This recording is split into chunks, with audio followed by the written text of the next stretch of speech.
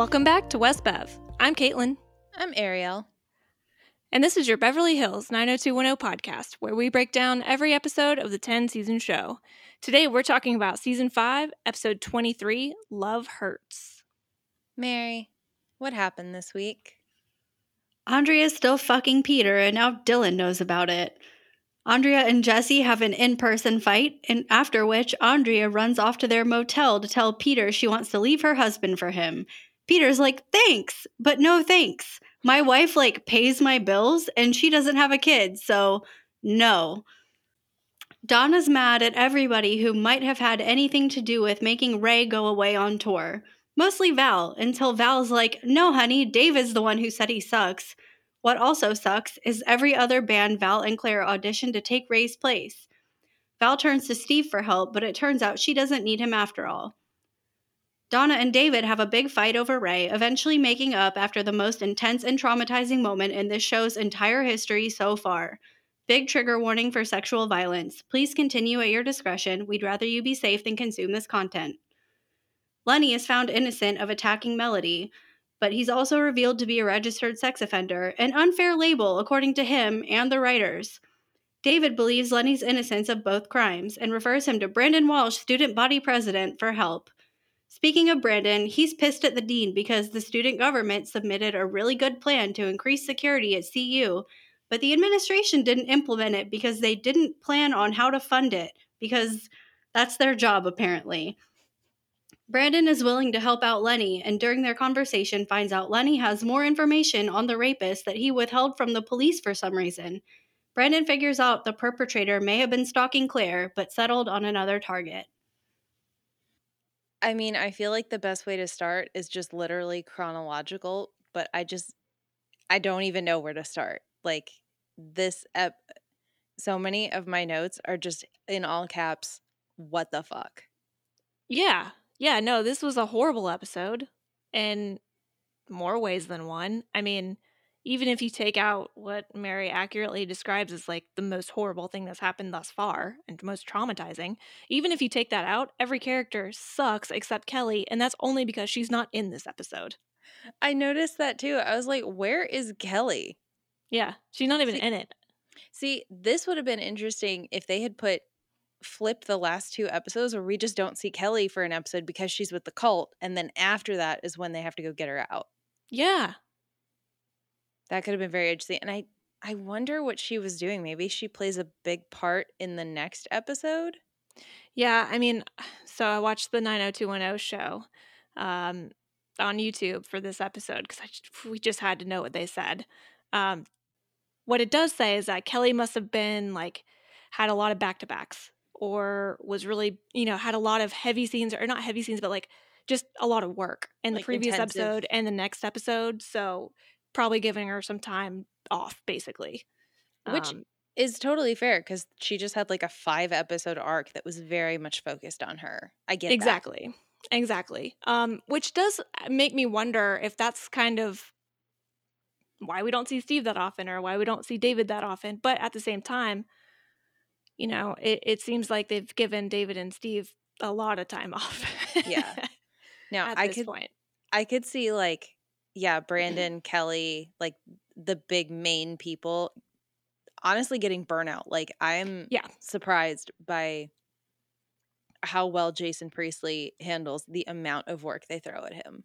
Yeah, for sure. And obviously he was billed as the main character, the top character, protagonist, whatever, but in an ensemble show, still a lot of work. And he's also starting directing. Mm-hmm. He does everything. Yeah, he does. But yeah, so we start in the student union. Carryover from last episode, Donna is mad at David, but also Claire more so than David, for Ray no longer performing at the P-pad. She almost acts like this is old hat for David and is like, but I can't believe Claire, she betrayed me, all this kind of stuff. Yeah, the dynamic between Donna and David in this episode is it feels very heightened to me. It is a lot more emotional than I expected it to be. Mm-hmm. Because, I mean, even the way that she's talking with Steve and Andrea, she is so upset about this. And Steve is just like, well, Val says it was Ray's idea, and just like moves on. Right. Like, it's not a big deal to everybody else, but Donna, and obviously now, like, David's being brought back into the fold because of the fact, now Donna doesn't know this yet, but because of the fact that he was in favor of bringing in new blood. Now, he didn't know he was being manipulated, but, that's not on him. He thought what Val said was smart for the business, not anything personal. So when in reality, it had everything to do with like a personal decision on Valerie's part. Yeah. And I do think, has David really talked to Val that much at all? Like, has he been in storylines with her? I don't think so. He's kind of been in the periphery for a lot of episodes lately because, we've kind of talked about how David and Claire are just kind of existing, right? There's not a lot of drama with them. They're not getting mad. They're not getting overly excited. They're just existing and doing their video stuff and doing now the, the band getters. The band getters. That's what they're called technical now. Term. If you use Google search that on a job site, you'll find a lot of postings. It's gonna be my next job, band getter. Woo. Yeah, I mean, Donna is so enthusiastic, like so upset about this. She spills her coffee, which like it kind of was funny to me that nobody jumps back. Like it just spills on the table and doesn't like end up in Steve's lap, which is how you know that it is prop coffee and not real coffee. Mm-hmm. But then like some older guy who works in the student center, I think they call it the Condor's Nest or something. Mm-hmm. He comes over to clean it up and they spend enough time with him on screen that you're immediately like, oh, that's the rapist. Yeah. I mean, at the very minimum, you're like, pay attention to this guy. If you recall, you saw him last episode because he was also working at the Condor's Nest. But yeah, and then at most, he's the rapist. Like, this is very clearly supposed to kind of almost be like a thriller episode, but it's a little bit too much, I guess, in a way, not giving the audience much credit for being smart. Mm-hmm. And maybe the audience has got smarter as the years have gone on, but I don't know, it just felt too on the nose. Yeah, I think it's too on the nose. I get the feeling that audiences were smarter than this, but maybe the writers were like, oh, we're writing this for teens, so we have to like really make sure they know what's happening. Yeah. And I think it didn't land with me because last week I thought they did a better job of like showing characteristics, not an actual face, like the shoes and the jacket and things like that and the switchblade. So when they're like lingering on this man's face, it was just, too over the top, too much like, hey, this is him. Make sure you look at him. We're staying on him for at least 3 seconds and moving on. Well, and especially because Brandon comes over and Andrea asks him what's going on with the investigation. And he's like, I'm not supposed to tell you that, but off the record, the guy they brought in ain't the guy. Mm-hmm. She doesn't work for the paper, Brandon. Nothing is on the record. What record, Brandon? So then, and Steve says that the fraternity council is organizing an escort service for women, which I know is not exactly what he said, because as soon as I started writing in my notes escort service, I was like, well, that's not right. Right. No, he says it though. Oh, he does. That's actually what he said. I wrote it down and I convinced myself. I was like, I must be wrong. No. He literally says the Intrafraternity Council or something like that. He basically what he meant was the Panhellenic Council. Yeah. But I think the word was intrafraternity or something like that, is organizing an escort service for damsels in distress. Okay. Which sounds problematic on paper.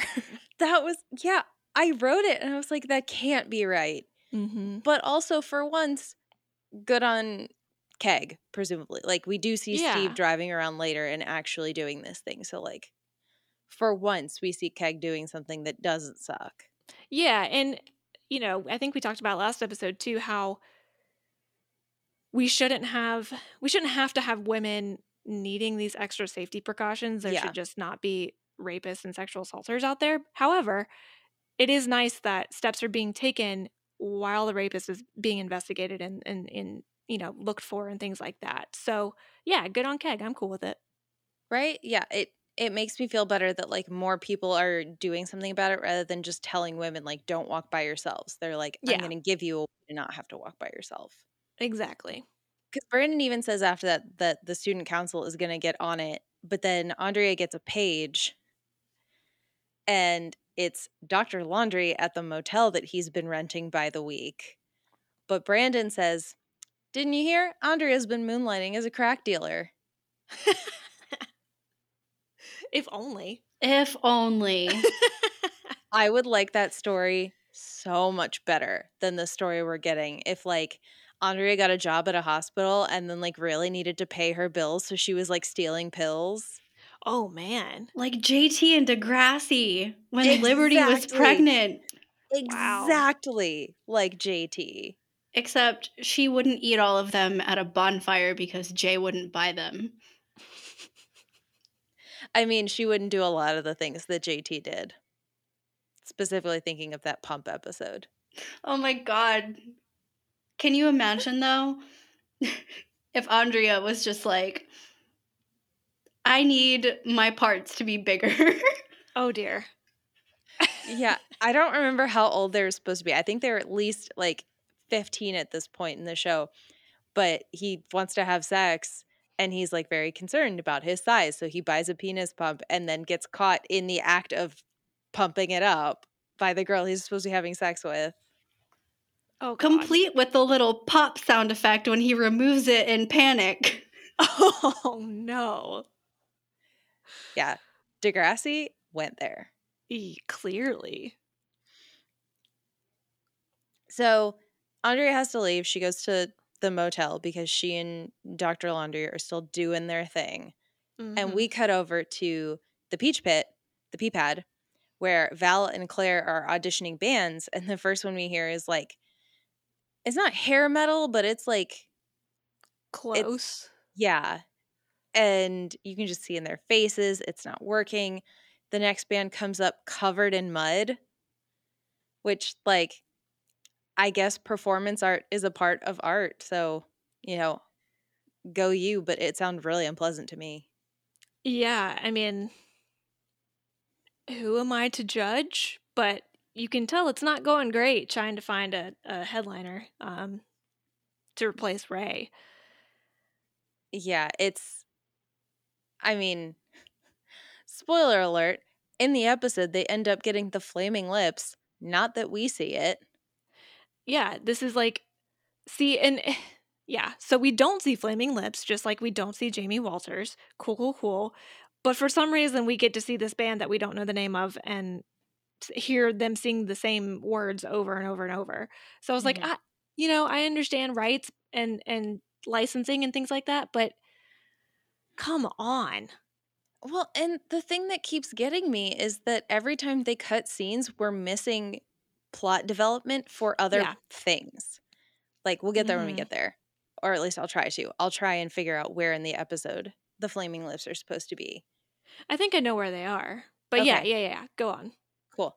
Yeah, because now we get just horrible scene after horrible scene because we have to go to the police department where David has showed up to pick Lenny because he's being released because they say like the charges are bogus or something. We find out later he has an alibi because he was in custody while an attack happened. Mm-hmm. So in the car, Lenny starts telling David his story.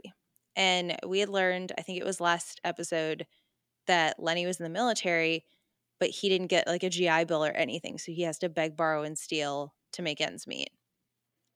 He ends up saying that he was stationed at Fort Bragg after Desert Storm. And when he was on leave with his unit, he says the words, trolling for hookers, which reminds me that the show came out in 1995. Mm-hmm. And that he lost track of time, they got too drunk, things got crazy, and he woke up the next morning in a cell arrested for rape. But don't worry, it got plea bargained down to sexual assault, and he's only a registered sex offender rather than a convicted rapist. Thank God. Thank God. I mean, phew. Right? Good thing we only got that. Right? That's just a weight off my shoulders that this guy who does not remember his actions and cannot prove that he didn't do it got to plea bargain down.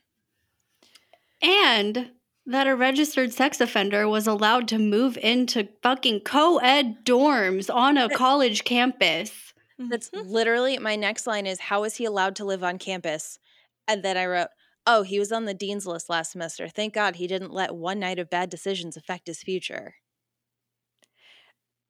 And look, I am all for convicted felons to enter back into society and have proper rehabilitation, proper opportunities to, have job opportunities and kind of get back into society in a positive way. All for that. The problem I have is that this guy, we don't actually know if he raped a girl or not. The fact is that there is no actual proof whether or not he did this. So the fact that he doesn't even know is a problem. The fact that no one knows is a problem. And especially in the 90s, I mean, it's even true today, no one is going to come forward and say that this happened to them. And obviously, we don't know exactly how much time has passed, but there's a chance it was too long ago, for anything to happen. But my point is, just make Lenny not be the rapist. You don't need to have this tragic backstory of him maybe, but we don't know, rape a girl and be a convicted felon, or not convicted felon, but, well, is sexual assault a felony? Yeah, he said he did time in like military prison for it. That's right. Yeah. And the fact that he's a sex offender, just like, you don't have to do that. Just make him get dishonorably discharged from the army for something non-sexual related. And then let's tell his story about being a felon who has come back into society looking for a better life. That's fine. Why did the two have to be mutually exclusive? And this is the second time that they've had like a uncertain rape storyline. Like, I hate to bring it up because I hate the episode so much, but the Take Back the Night episode where we had someone saying that Steve raped her and then everyone being like, no, you must just be mistaken. You must have misunderstood what happened. Steve wouldn't do that. And then we never actually get to know what actually happened. Right. They're doing this again where he's like, I blacked out. I don't remember a thing. That's not an excuse. They leave it so ambiguous, and at like even best case scenario, this man Lenny is guilty of letting other people rape somebody and not doing anything to fucking stop it. Right.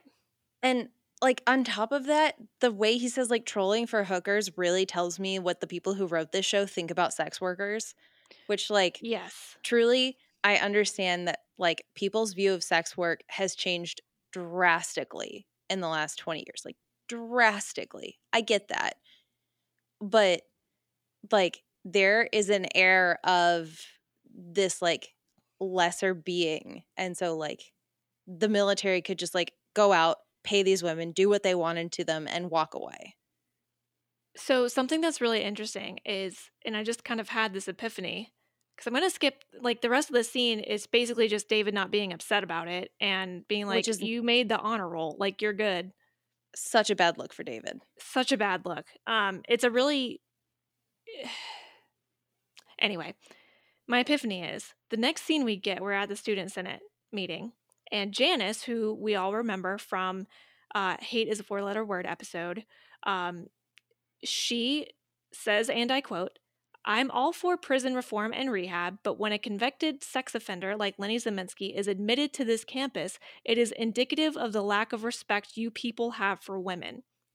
The writers wrote this, and the writers wrote the previous scene. What are you educating the viewers here? Like, what is the lesson to be learned here? Is it Janice's side? Is it Lenny's side? Is it too gray? Because to me, this is not a gray area. And I don't know, maybe I'm being a little bit too one way or the other on this, but I just feel like you can't write both things and still be like, we respect women and we're cool with ambiguity on rape. It doesn't make sense. No, I definitely think that the writers are trying to play it on both sides. I think they are erring more on Lenny's side because then the dean gets mad that she brought up his name. Mm-hmm. But like, when you're a registered sex offender, aren't you supposed to like make that known to the people that you live around? It's not supposed to be a secret for a reason. Right. Yeah. And like he could have lived in non-co-ed housing. Like, there has to be somewhere that he can live. And I mean, that gets really tricky. I know there's some, weird stuff about trying to find housing when you're a registered sex offender. But like, I feel like the campus should have at least tried to do something to help him. If they want to actually rehabilitate him, they need to help him rather than just like throwing him into co-ed dorms. Because truly, he should have to tell every single person on that floor that he is a registered sex offender. Or like, I don't know if like the registered sex offender websites existed where you could like put in your address and just like immediately find who's in your vicinity. Mm-hmm. But yeah, it's not like his record is sealed. This is public knowledge if you go and seek it out. Exactly. I mean, to put it maybe too plainly, but it's kind of like if you have an alcoholic and the only job he can get out of rehab is at a bar, right? Mm-hmm. That's not helping him. That's putting him in a position to mess up or to backslide or whatever. It's a temptation. It's whether or not this was a mistake, this was not an intended thing by Lenny, it's still putting yourself in harm's way.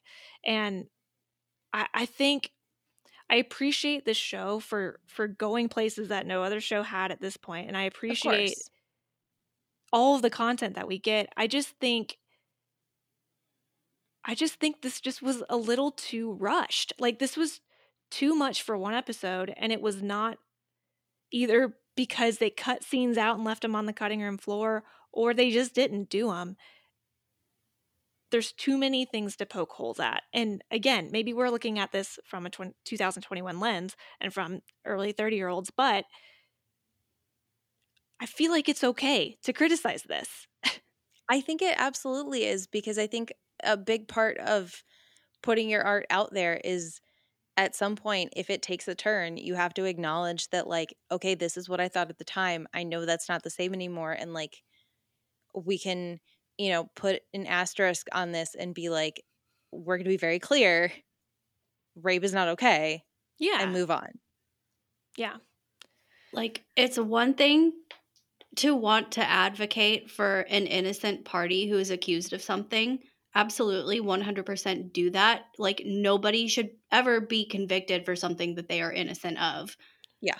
However, the way this all was framed is kind of super fucked up. Yeah. I don't believe Lenny is innocent. He might be innocent of the actual act of rape, but like, if you and your friends get drunk enough to the point that you abuse someone to the point that it is at the very least sexual assault, at the most rape, like, that is still your fault. You chose to do that. Yeah.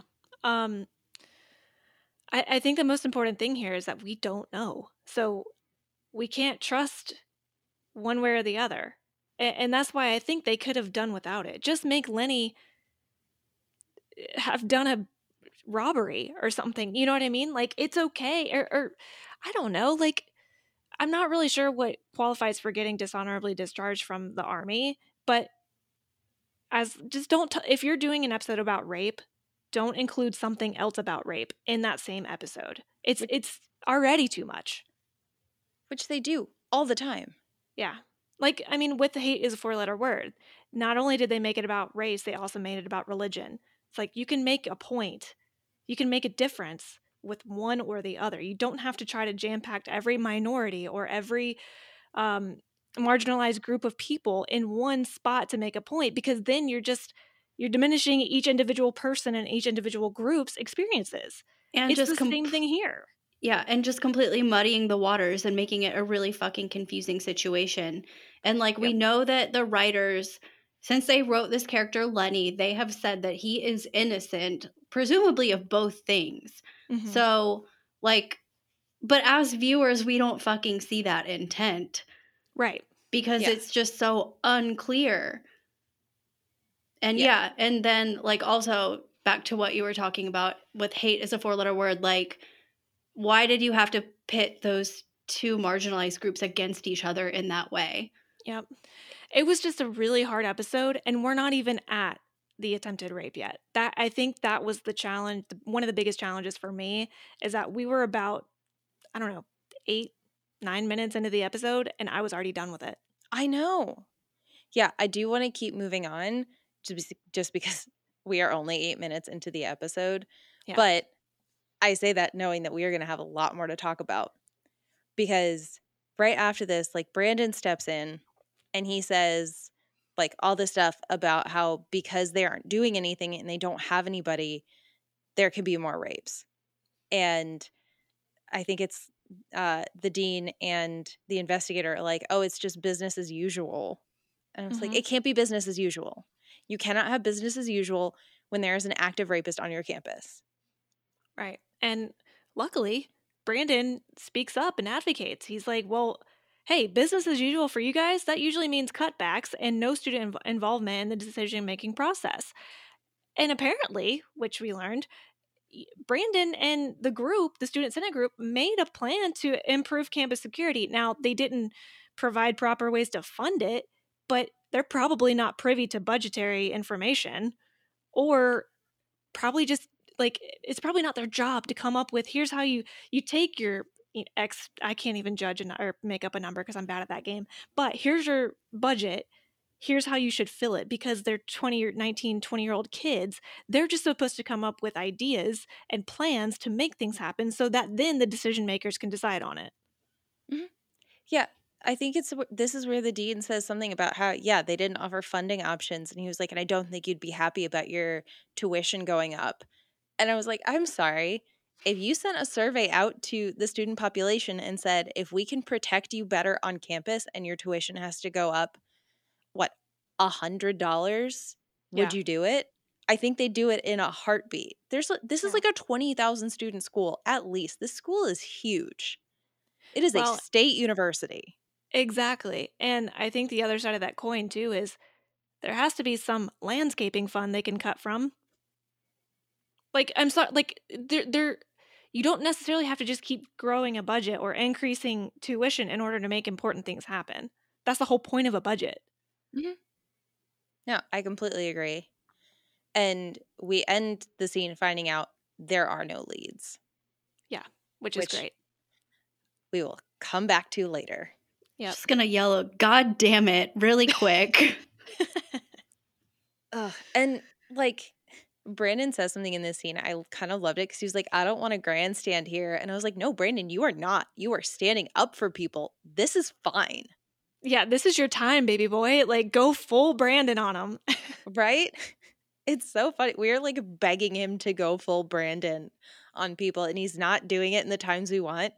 And I guarantee the next time he does it, we're going to be like, whoa, Brandon, hold on a minute. Slow your roll, babe. Like, chill, okay?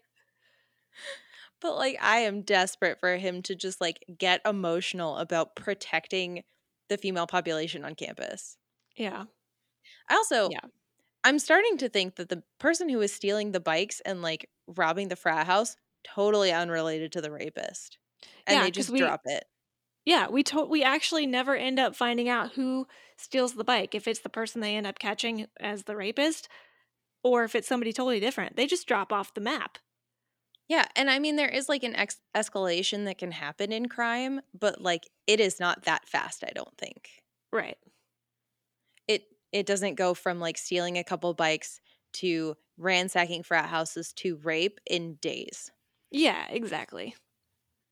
Like, I wouldn't say that stealing bikes is a gateway to statutory rape. Like, no, I don't think so.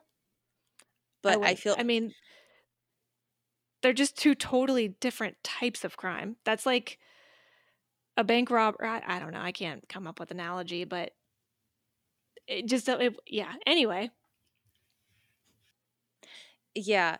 So we get like a little bit of respite from the rape storyline because we have to go talk about other people having sex consensually, which is also very weird. Mm-hmm. So Dylan is in a suit again, and he is talking to Charlie, who is typing on a typewriter, and I thought of Mary instantly. Made me so happy. I was like, yeah, writers write on typewriters. That's a thing I know. It's a thing. But then Charlie says a serious writer never tells what he's working on. And I was like, that's a damn lie. Yeah, that's bullshit. But he's definitely saying it in a way of like, I'm not going to talk about this unless you ask me. And like, I really want you to ask me. Oh, yeah. Yeah. And honestly, I get it from probably Charlie's perspective here because clearly he's self-conscious about it. So that would be me if I ever started to write something and wanting to share it with people, but also not want it. It was like when I got my tattoo. I didn't want to tell anybody what I was getting until I actually got it because I didn't want to be judged by it. So, Charlie, you are seen. I can really relate to Charlie, though, just being like, I'm working on a thing. Ask me about it. Yep. Yeah, and he does eventually give us a little plot overview about how it's a detective who starts having dreams about his past lives. And then he tells Dylan that he can read it and help. And my heart melted a little bit. I was like, this is such a pure little friendship. Like, yeah, I'm all for a classic Dylan and Charlie mess around here. So then Charlie starts talking about how people stay under assumed names at this motel. And then he's like talking. But then he points out Andrea. He points out this woman. He's like, oh, that woman there. And Dylan looks and it's Andrea. Yep. Charlie doesn't know who it is, but Dylan sure does. Oh, yeah. I really want to know what Dr. Laundrie's assumed name is. I hope it's Dr. Laundrie. Oh, me too. We get away from them for a while. We're back at the peach pit and the pea pad, and Nat is bringing over food to Val, and Donna's waiting to meet with her, presumably to talk about the whole Ray situation. So then we see that same guy from the Condor's Nest who was bussing the tables. He comes by and he wants to talk to Claire about getting a job at the pea pad. Yeah. So again, we've seen this guy now in a couple of scenes, and now he's specifically asking for Claire. We didn't know he knew Claire. And Donna recognizes him. Like, she very specifically recognizes him as the guy that cleaned up her spill. Mm-hmm. And you can like kind of, now that you've seen the whole episode, you can kind of like work back into this where he's like, oh, you're being nice to me. This is like opening up an opportunity here. And then she even goes in to talk to Val and leaves her bag there, which she probably shouldn't have done, but that does not excuse him for going into her bag and digging out her mail. Mm-hmm. Yeah, no, 100%. I mean, you bring up a good point about kind of him latching on to the fact that Donna was nice to him, because he even asked Donna if Val is nice, and Donna's like, I'm not sure how to answer that question, which I appreciated, because is she? Who knows? What day is it? Who's she talking to? Yeah, because she ends up going into Val's office, who wants her to listen to a recording on her answering machine, which was like such old tech. I loved it. Loved it. And she goes, oh, what did you think? And Donna's like, I think you're cruel. Yeah. But then Val completely turns it around, doing her whole like, she's doing her whole Val thing. And she says that David said that the club would die if they didn't bring in new blood. And then she tries to even spin it by saying, like, well, Ray needs to grow by not playing in the same club week to week. So this is actually a good thing for Ray. You know, it's very... I sometimes view Val as like a young Emily Gilmore because she's so masterful with her manipulation that you don't even sometimes realize that you've been Gilmored until afterwards. You leave and you're like, shit, I've been Gilmored. You know, I've been Maloned in this case. And yeah, it's like she has turned this whole thing from, well, no, David said that deflecting blame to, wait, no, this is a good thing for your boyfriend. He needs to do this to grow his career. Donna, you want him to succeed in his career, don't you? Like, if she has a kid one day, this kid will be so guilt-tripped its entire life. I am going to keep Maloned as a verb for the rest of my life. Which is so funny because you'd think like that would be something I'd already think of because of Jeremy Jam. You got jammed. Right. Or you've been Gilmored. Or I've been Gilmored. And I just didn't even think about it. But now maloned is going to be like the verb. The verb. Classic maloning. And yeah, it works. Donna is just like basically over it. She tells Val that there's the guy outside. I think this is where we find out his name is Garrett in this scene. Mm-hmm. And that he wants a job. Val asks if he's cute. Donna replies, he seems nice. But then they come out and her bag is gone. It's really just like sitting next to the speaker that she had left it on. And she's furious. And I'm like, but you have to understand, like, he definitely went through your bag. Right. Like, you know, they're even like, oh, well, I hope everything's still in there. And she's like trying to rummage around. And, you know, it seems very clear that she's like checking for her wallet. She's checking for her keys. She's checking for the big things. And she's probably not missing that like piece of junk mail that she stuck in her bag. Yeah, exactly. And I hate to say it again, but this is like, I don't know, the third time in as many episodes that we've seen everyone make Donna out to be dumb. Yes. Like, I don't understand, especially because Donna has taken self-defense classes. She has been like through some shit as a 20-year-old. Mm-hmm. I don't think she would just leave her bag out when there's a stranger around. Yeah, I totally agree. It would be more believable if she was grabbing her bag from the speaker and the mail fell out and she didn't know. Yeah. That would be more make believable. a lot more sense. Yeah. But we don't get that. We get another opportunity to basically just rag on Donna. Yeah. And then we get a really weird Steve scene. Oh, it's so weird. Yeah. Go ahead and give me your thoughts on it because I have one specific thought. Steve is driving a golf cart around campus, giving rides to women. He borrowed the golf cart from Rush's country club, I guess. And the reason that he was able to get it is he has to play a golf tournament with Rush, which, like, okay, fine, that fits his story, whatever. He's telling all this to Val, who's getting a ride. And she's like, oh, actually, I was coming to campus to see you because I wanted to talk about the club. And I really appreciate Steve being like, I can't go on another roller coaster ride with you. Yep. Then he reminds Val he legally cannot get involved. Mm-hmm. But she makes a comment that he hung out with the Stones, which I think we missed or it didn't happen. Mm-hmm. But then, with all this talking, Steve almost runs someone down. Yep. And she just walks away and he has to like drive into the grass and they never talk about it. He's just like, yeah, I'll help you. Okay, bye. I don't understand the point of having him almost run over somebody. I don't either. Like, there was no point. And it was also a woman he almost ran over. I know, he's supposed to be protecting them, not running them down. I just don't get the point unless that was an oopsie and they just kept it. I don't know. I'm watching like 3 episodes. We meet her and she's like, oh my God, you're the guy that almost ran me down. And then they date for a season. Yeah, like that was their meet cute. But yeah, so basically Steve is saying he's going to try to help Val get a band by tonight, by the way. Mm-hmm. Yeah, so basically Steve was maloned in a way. She's just walking around maloning everyone. Bam, maloned. Oh, man. So then we have to go back to the Lenny storyline, and he's walking around campus. People are chasing him, yelling at him. It almost seems kind of like a paparazzi situation or a media reporter situation. Then we get a random scene where we see Dylan in the men's bathroom, and Lenny walks in and almost like runs in. What is with this almost accidental like run into each other situation here? Because this is, yeah, they don't even talk. I don't think. I didn't write down if they talked.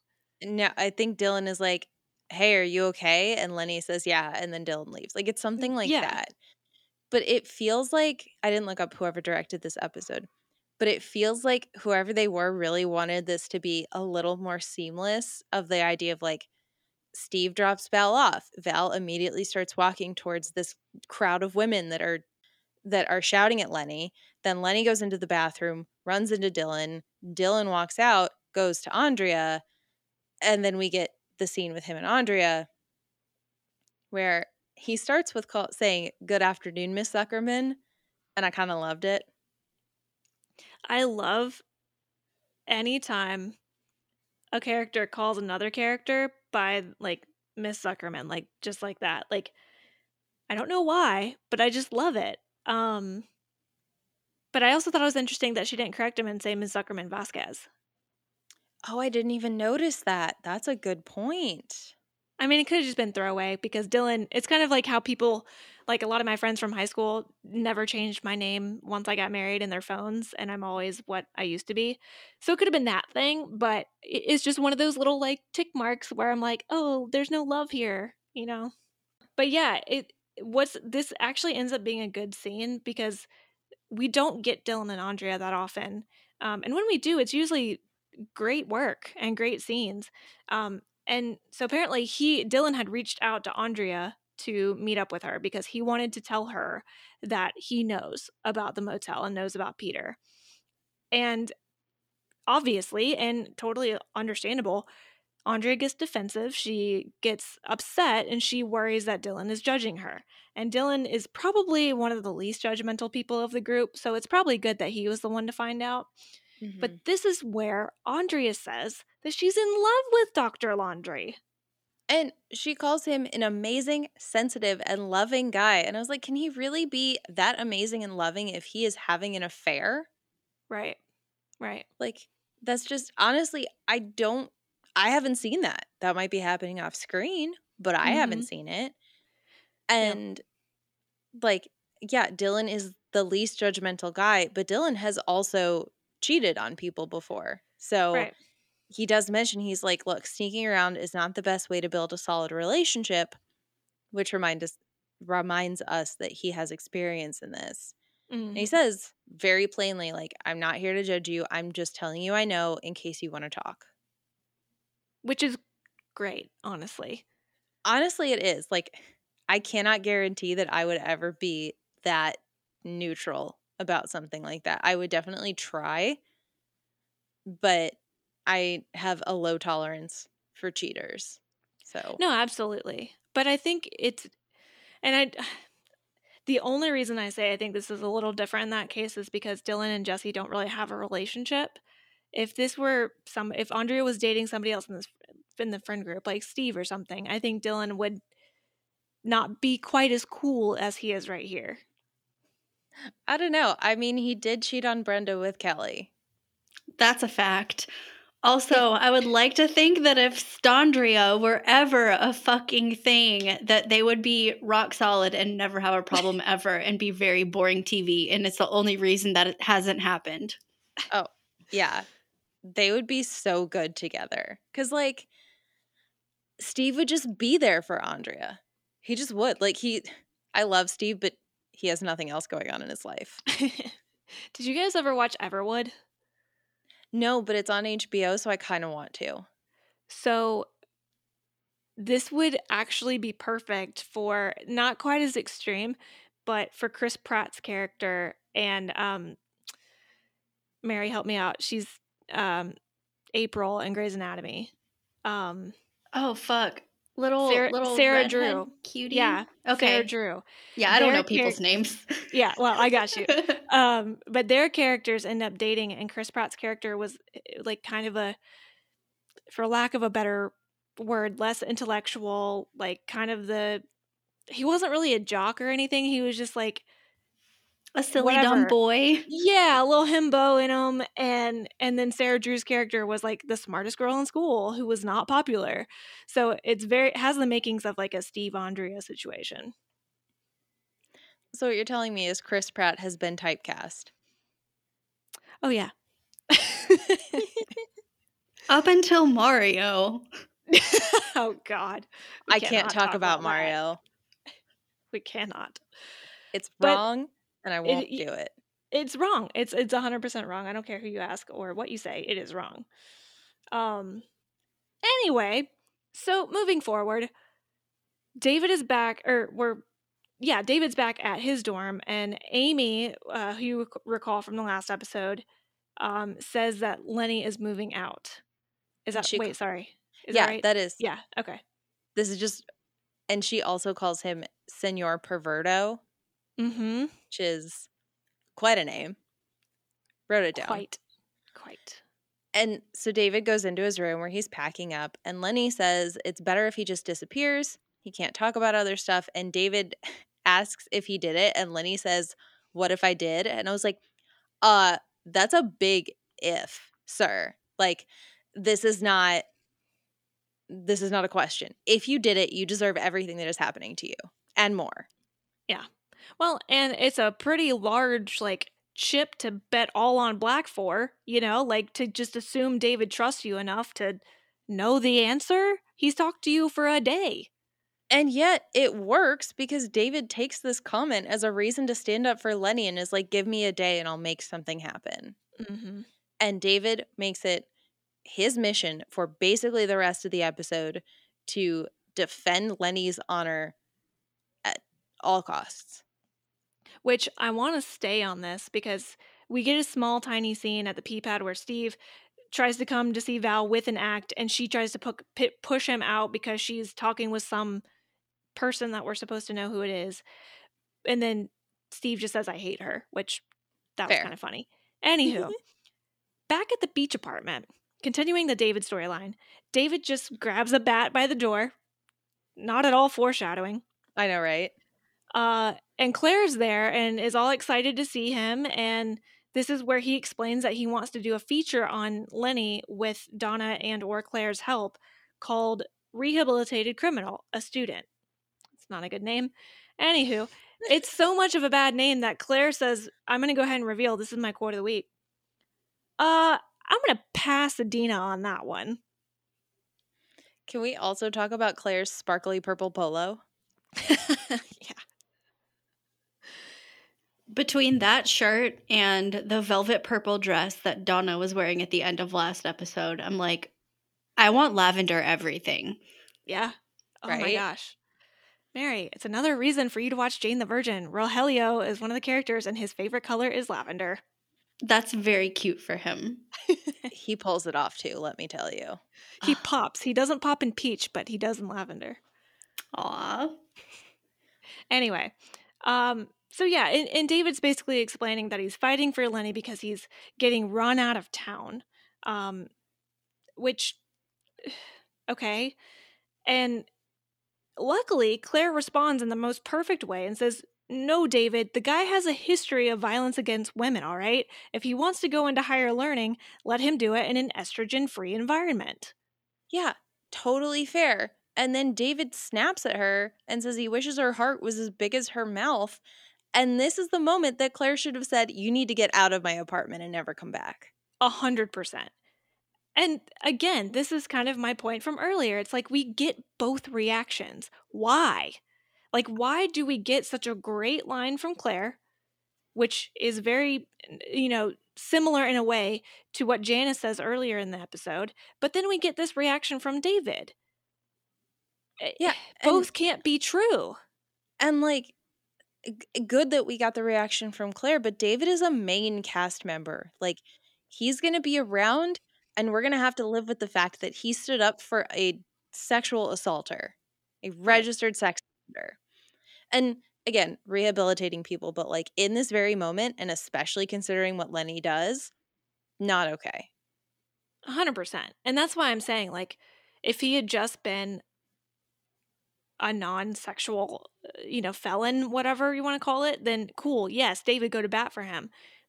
You can't have both. That's the problem.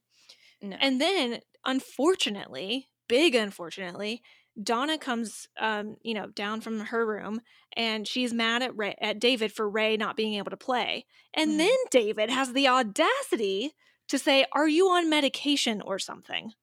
Which, very judgmental and not the way to treat people who need medication. And then he calls her a self-involved bitch, a pale version of what she used to be. I don't know what I ever saw in you in the first place. I have no words. Like, I just don't. I didn't write anything down about this scene other than the self-involved bitch quote and that I noticed David's stupid facial hair. It is such a 180 from David from the past several episodes, dare I say the majority of this season, that it gives us such major whiplash on him. And now all of that work that and it wasn't even hard work. You just let him exist. And he was fine. We actually liked him. He was getting involved in music. He was having a positive relationship with Claire. All things were good. Now totally down the drain, and I don't trust him. Right? Like, literally, I think it was 2, maybe 3 episodes ago tops, we were, like, joking, like, oh my gosh, could you imagine if we went back in time and told ourselves we were going to want to see more David and we wouldn't believe ourselves?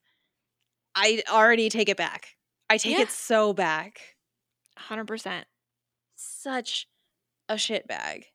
It's just going to take so much more for me to be okay with David again. Yeah. He is siding with some guy he's known tops a semester because he moved into the dorms in like August or September. We'll say September, and it's February. Like, it's not even been 6 months, and he is siding with this guy over people he has known for literal years. Mm-hmm. And then we just get a ton of like small scenes, really weird stuff. We see a scary man packing what is very clearly a kit to murder or at the very least cause serious harm to someone. Mm-hmm. Then, for some reason, we go to the Peach Pit where Jackie and Cindy are talking about trying to find Jackie someone to date. Because that was needed this episode. Right? Why couldn't this have been next week? Why do we need this? We don't. We don't need it. That's the answer. The only thing we needed was that Erin got Lion King pencils. Oh my god, she was so adorable with her Lion King pencils. That's the only positive to this entire episode. It's the only positive. It's the only thing I will allow. And then, like, Jackie is really enamored with Mel, and I'm just like, what is... Do you guys remember how your relationship ended and what you did to your family? Right, and it was then revealed later that apparently Mel's younger girlfriend, who he cheated on Jackie with, left Mel for a younger dentist. So obviously they'll just get back together and he's not going to cheat on her again. Exactly. Ugh. And then we get like some short weird thing where Steve is sitting at the Peach Pit and now it's like, oh my God, you're on TV. And it's Steve driving around so he can make a comment. I don't care. Mm-hmm. Then we see Scary Man breaking into the beach apartment. And then we go to Casa Walsh, where Brandon is on the phone with Janice, who is trying to get him to run for president again. He's not interested. He pushes her off when Cindy comes home. Cindy tells him about Mel and Jack, whatever.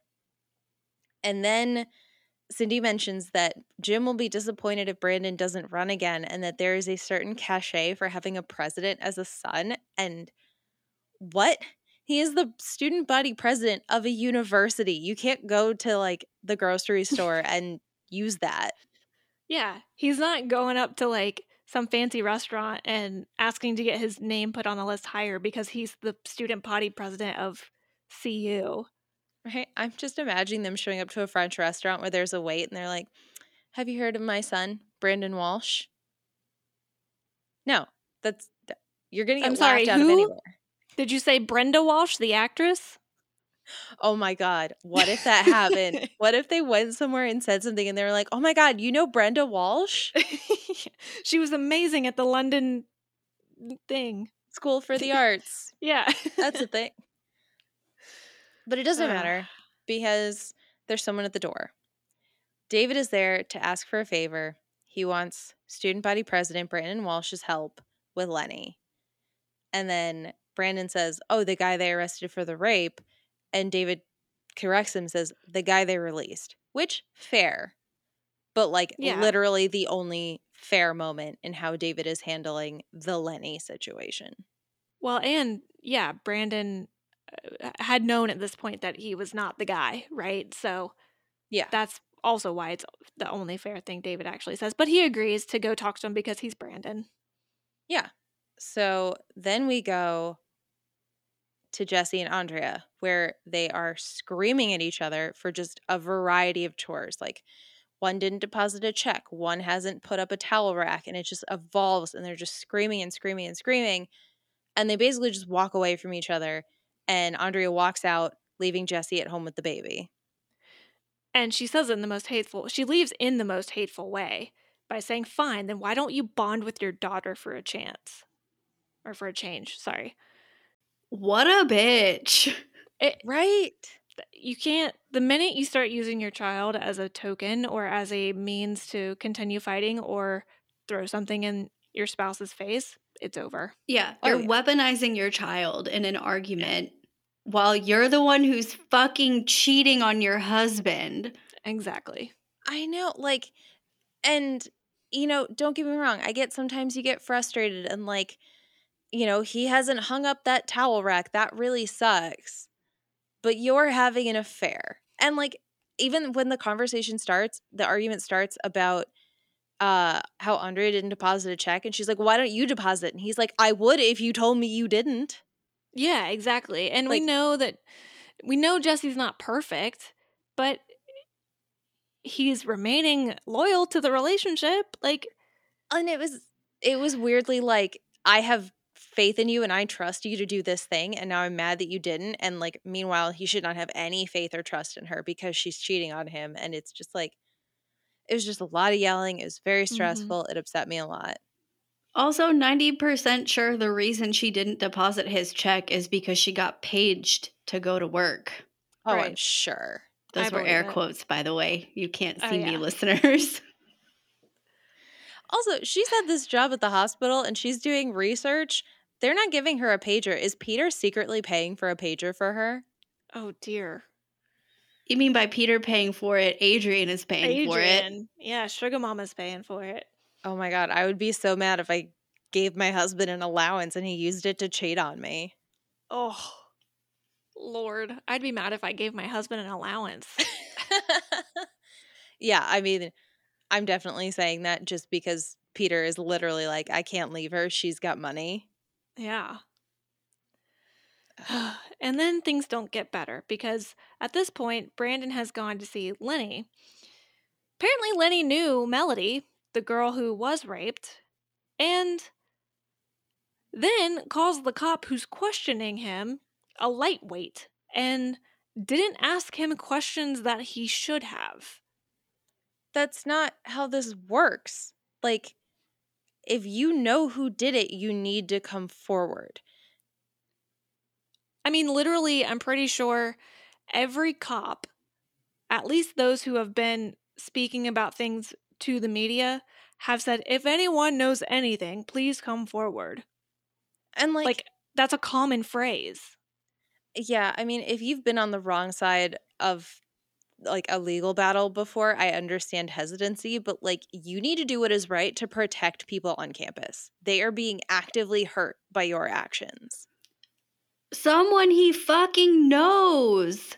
Yes, he knows Melody and he still didn't do anything because like, this has already happened to her, but she's got to have like trauma off of this. And especially if the guy hasn't been caught, if they have no leads, if she knows she is still not safe on campus and he can make that better, like, spoiler alert, he leaves at the end of this episode. But as far as I'm concerned, no one on this campus should ever forgive him.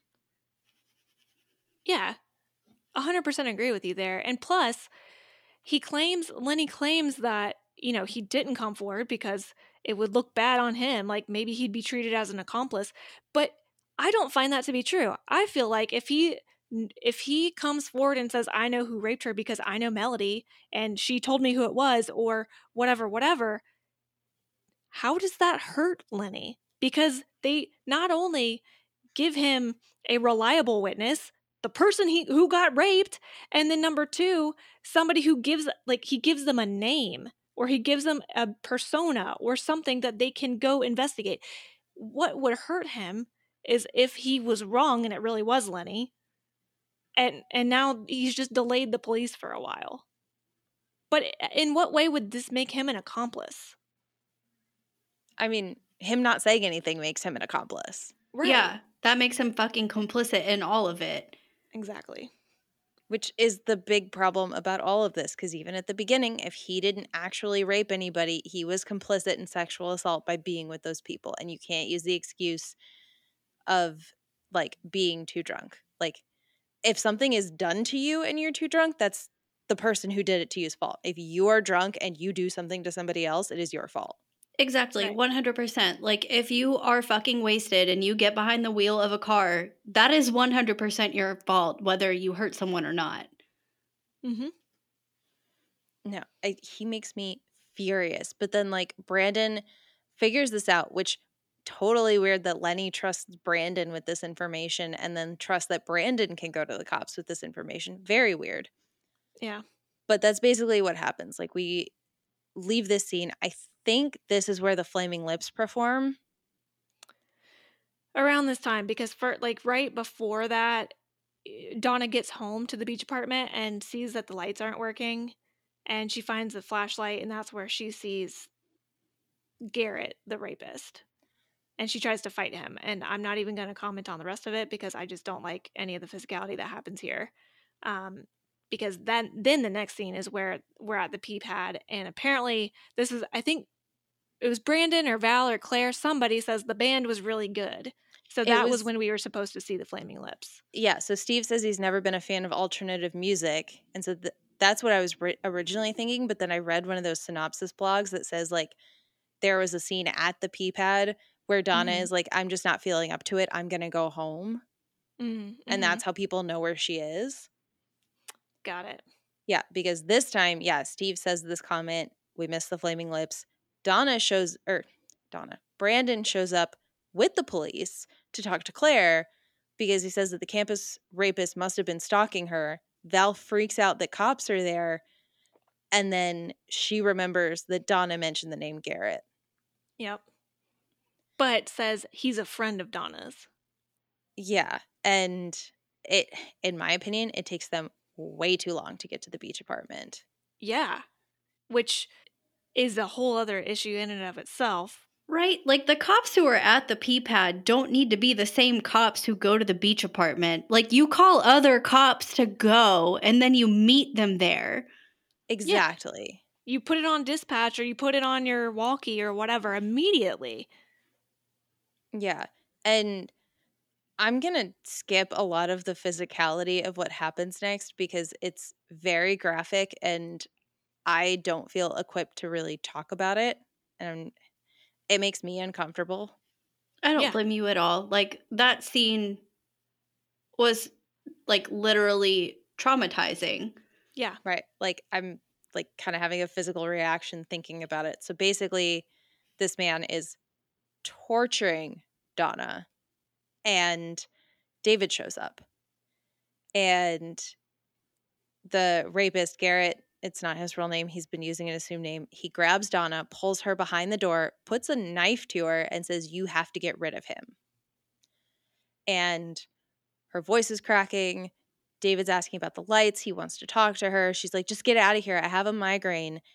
And then she calls him Dave, which is not something that she normally does. And we see this all from her side of the door. So we hear David open a door, shut a door. Presumably he's left. And then he runs into the room with a bat and hits Garrett. And then Donna beats this man with, like, a little ceramic statue. Yeah. As she should. As she should. I mean, honestly, like, you got to get that out. You have to know you're safe. And, like, if this is what Donna needs to do, that's what she's going to do. And I'm fine with it. Absolutely. Yeah. She fucking seized her power in that moment and used it until not even until she felt okay, because she had to be stopped. But right. God. Yeah. Tori Spelling in this fucking scene and all of it. I don't know how she coped with doing this because that was fucking intense. Right? Like, I know I'm going to talk about the NXIVM documentary again, but I know on the Starz NXIVM documentary, they were talking about women that were involved in, like, the sex cult part of NXIVM, not just the, like, money part of NXIVM. When they were talking to them, like, they made sure that it was women that were miking them up so they'd feel more comfortable. It wasn't men touching their bodies, and that they had a psychologist on the set so that they could talk to them if they felt like triggered or if it brought up any memories or like anything like that. And I do feel like that's a very new thing, and especially in the 90s and before, you know, you're probably going to have writers come to you and say like, look, this is going to be a really meaningful episode and you have to do it. Mm-hmm. Yeah. Yeah, I thought about that, especially some of the things that are written, as well as then some of the things that are done in that scene. I don't feel comfortable talking about it either, the specifics of it, but I also think about what they had to tell the actor who played Garrett, what he had to do, and how he could get. I don't know. I don't want to say it because I feel insensitive saying it, but how he could get hired after that. And that's not his fault for having the role. And I just think there's a line, right? Like there's got to be a line between how far you can go. I'm surprised a lot of that scene was able to be aired on network TV. This felt like more of an HBO scene. Well, and think about other people on this show specifically who have been like attacked in public or have had their lives, like their careers ruined because fans don't know how to separate the actor and the character. Mm-hmm. And like they have much bigger stories. They probably do like much more stuff just for the amount of screen time they have. But this man attacked Donna. Yeah. On one of, if not the biggest show during Sweeps Week. Exactly. This and the previous episode were aired during Sweeps. And that's a choice. It's a big choice. I guess I kind of just want to like finish that out because there is another scene about Andrea and Peter, but like I just want to finish talking about Donna because I kind of don't want to have to come back to this, if that makes sense. Yeah. Because the next time we see them, it's jumped forward in time a little bit. The cops are at the beach apartment. They're taking Donna's statement. David is sitting with her the whole time. He's got like a bottle of water. And he goes into the kitchen where Claire and Brandon are. And this is very specifically, I think, where we find out that Lenny was in military prison. And he was in, this is when you find out he was in prison with Garrett. Mm-hmm. And this is where I wrote down, but he's still looking out for himself rather than the women on campus. And he's wrong. He's just wrong. There is no rehabilitation here of like, see, he didn't do it. No, that's not how this works. Yeah. I honestly don't know what to say. Like, I don't think you needed the connection there.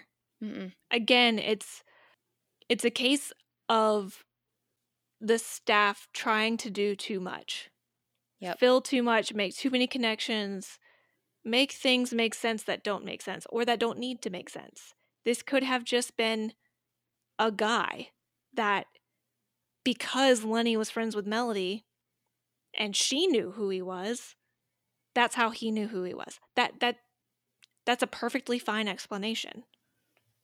I would have rather them suspected him because he was seen with her nearby or something, rather than having this elaborate, unnecessary backstory just to make it more convoluted and confusing. And I get it that a lot of the times writers like want people to talk about what has happened on the show and open up discussions. And sure, you succeeded, but I still don't think you did this right. Well, and I mean, we're at over an hour talking about this episode. So, I mean, they did something, but I don't think they want to hear what we're saying.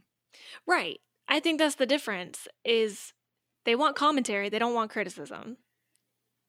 Yeah. Like, I feel like they want conversation surrounding it, but they're not going to want to hear what we have to say about it. No. Because we think they're wrong. Yeah. I mean, truly, if this aired during Sweeps Week, they were expecting it to get picked up again. And that's what they wanted this episode to be. And we're sitting here being like, if I saw this episode at that time, I might turn it off and like not come back for a while. Mm-hmm. No, 100%. If I saw a show like this today, not a show like this, an episode like this today, I'd be like, I can't watch this. No, like, again, really for me, it all goes back to Lenny's backstory, and that's the fucking problem. Yes. Because, like, everything else that happened, like, this is legitimate, like, high stakes drama, great for TV writing, but gosh, the presentation is just off, and it sucks. I totally agree. It is 100% the problem that they tried to make Lenny too immersed and too complicated and too complex and fill up his backstory. We don't need to know it. He could have just been the bike stealer, and that would have been fine. He could have just been an old dude in the dorms, and, like, people got freaked out about that. Legitimately, like, if, what was that character, Amy, had said, like, oh yeah, that guy's really creepy. Yeah. Look at him. And that could have been it. Yeah. And again, I am totally for an episode that talks about rehabilitation for convicted felons. I'm all for that. You don't need to marry the two in this scenario. Have a separate episode. You get 30 plus episodes a damn season. You have plenty of time. Take all your B-roll of flower shops and the beach and all that shit, put it all together and make it into another episode. You've got time. I would love an episode that's just 100% B-roll, first of all. And I think I got myself distracted off my point, so never mind. No, my point is you don't have to mesh topics together in a show that gets 30 episodes. We're getting fully fleshed out, well-told, beautiful stories in 4 episodes in some cases. In a lot of cases, 8 or 10. You have 30. I don't get it. I'm sorry, I don't get it. It's very fascinating to me. Like, the evolution of television alone is fascinating to me. Yeah. And I will say the last thing that happens in this storyline is David says he knew something was up because Donna called him Dave, which she never does, which, like, I feel like is a thing. Like, John and I have talked about, like, oh, if something's wrong, like, what are you going to say to me over the phone? Which, again, you shouldn't have to. There just shouldn't be people doing this to you. Right. But unfortunately, in the world we live in, maybe you hate olives and you tell your husband to go buy olives at the store. Right. Yeah. Like, I'm 100% sure if I ever called Michael Mike, he would be like, what the fuck is wrong? Right. And now I'm worried about having my own code with Nate, trying to figure out what that might be. Just call him Nathaniel. That's not his name. Yeah, that's true. Yeah, I've added, like, this to the list of conversations I need to have because I'm like, damn, how would I convey that something is really wrong? But no, like, knife against my throat or not, I'm fucking screaming and scratching the fuck out of this dude so I have his DNA under my nails. Yeah, true that. Like, I'm going down fighting and I'm gonna take you with me. Yeah. Yeah, I mean, that's kind of, because truly, I love my husband, but he's a little spacey. If I was like, Jonathan, he'd be like, why are you calling me that? Right. Okay, bye. Right. I, like, actually thought about this. I was like, I wonder what Ari would call John, because his name is just John, isn't it? I don't know. It's Jonathan. But, yeah, like, I feel like you would probably, like, do, like, John or something, and then he would be like, what the fuck is going on? Yeah. Johnny. Oh my gosh. Yeah. Never trust an adult man whose name ends in Y. Lenny. Oh, dear Lord. Seriously. We do have one more scene that technically happened before this, but we're just getting to it. Charlie is talking to Dylan about past lives and karma and nirvana and whatever. I mean, it's cute, but it's not the point of the scene. We see Peter pull into the parking lot. He's back for room 103 and he's in a robe. And Andrea, like, pulls him in. He's, like, ready to go. he even says, like, I'm on my break. That's why I have to rush. Mm-hmm. And this is when Andrea says that she's planning on leaving Jesse for Peter, and you just see Peter's face change. He's literally like, hold up. Yeah. And his excuse sucks. He's like, Adrian put me through med school, and I won't even make any money as a doctor for a while, so I couldn't leave her even if I wanted to. And then he says, and I don't want to leave her. Yeah, like, he basically says he's not unhappy with Adrian. He just likes this thrill. Which I think we talked about maybe last episode of, like, he wants to get caught. Yeah. He likes the thrill. He likes the risk. He has no problem with this. And then, I mean, what would have been interesting, sorry to interrupt, but what would have been interesting is if he instead was not a pediatric doctor, but was like, I don't know, trauma, ER doctor or something, because it seems like he's a bit of an adrenaline junkie. So I think that would have been a more interesting character. But I understand they had to like make them mix in the medical field because of Hannah. But anyway, that was just a side note. No, I agree. Like, that's probably where he should get his, this is going to sound horrible, but quote unquote thrill seeking. Like, yeah. He should be doing something productive rather than cheating on his wife with a married woman. Yeah. And he starts saying stuff. He's like, don't make me the bad guy here. I never promised you anything. And to be fair, he didn't.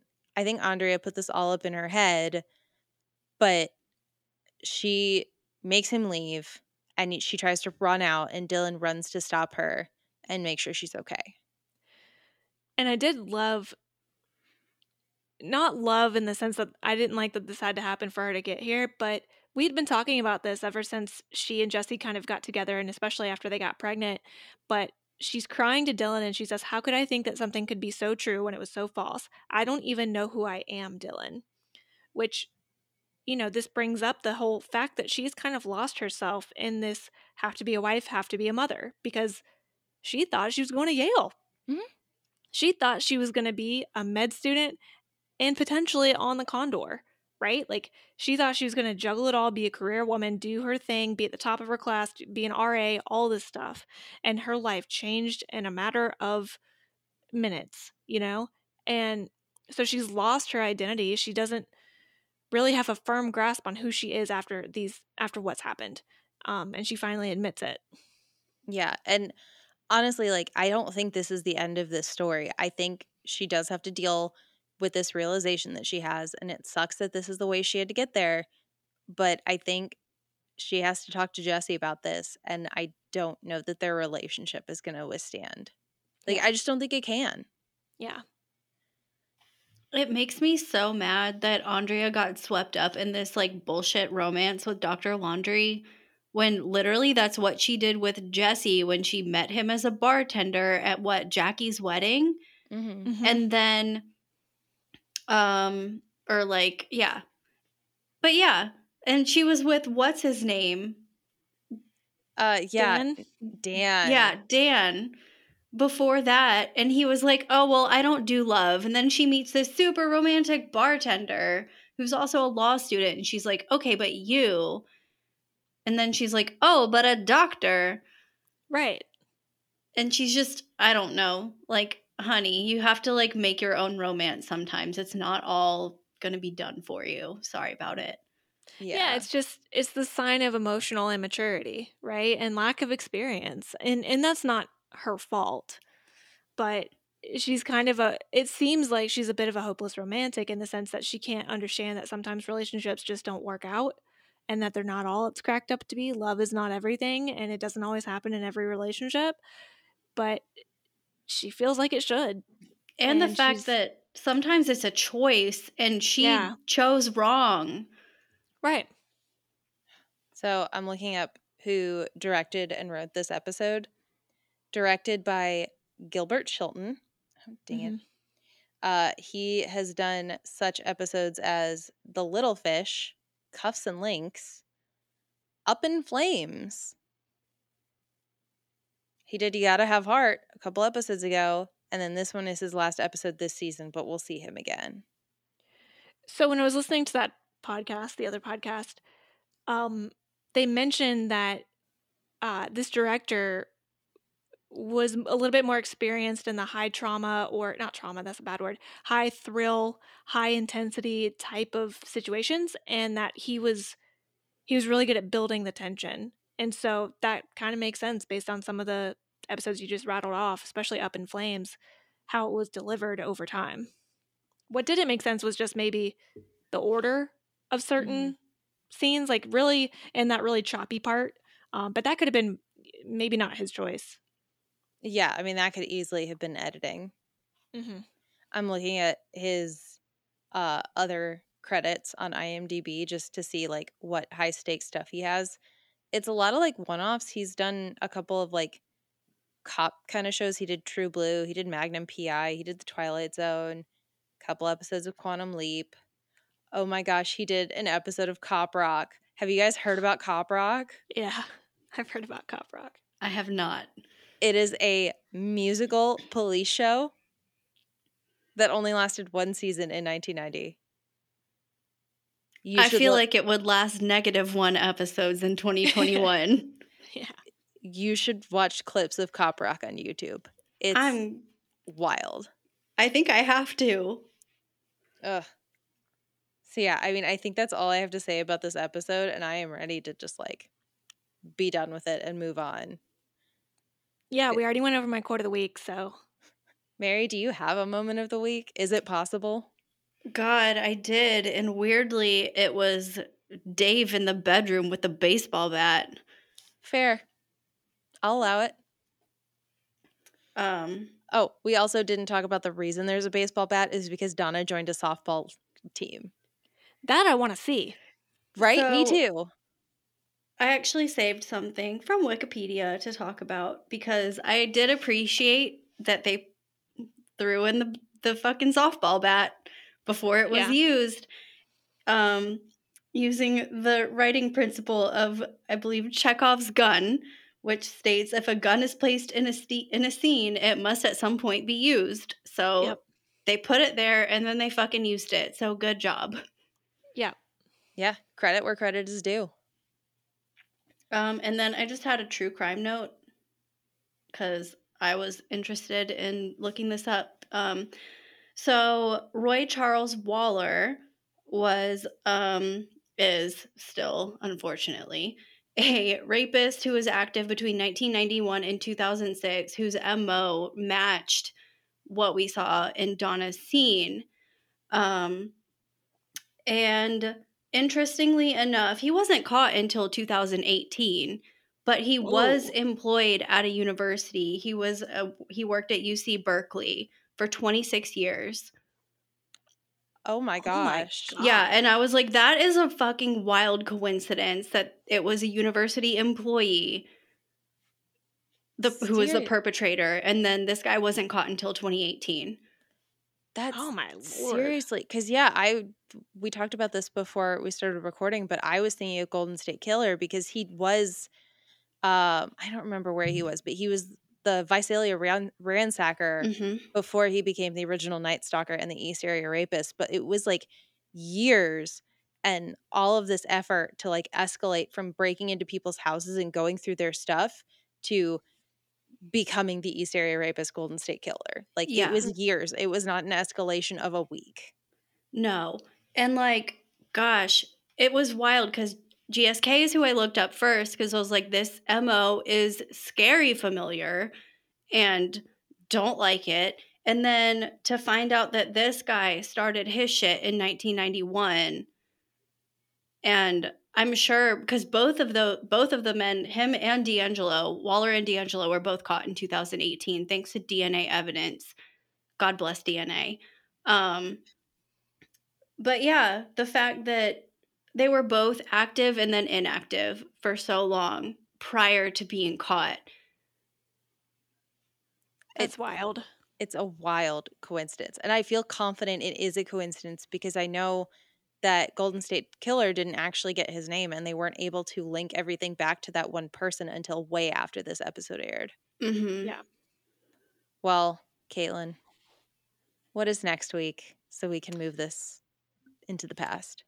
Yeah. Next week is season 5, episode 24, Unreal World.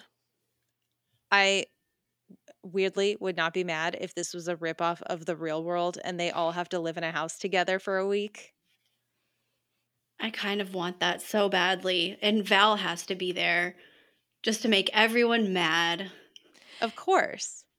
Yeah, I'm kind of ready for Val to be actually in the group and not just a periphery, like connect, talking to certain people in the group. I'm ready for her to be in the group. Yep. Exactly. Stop ignoring Val.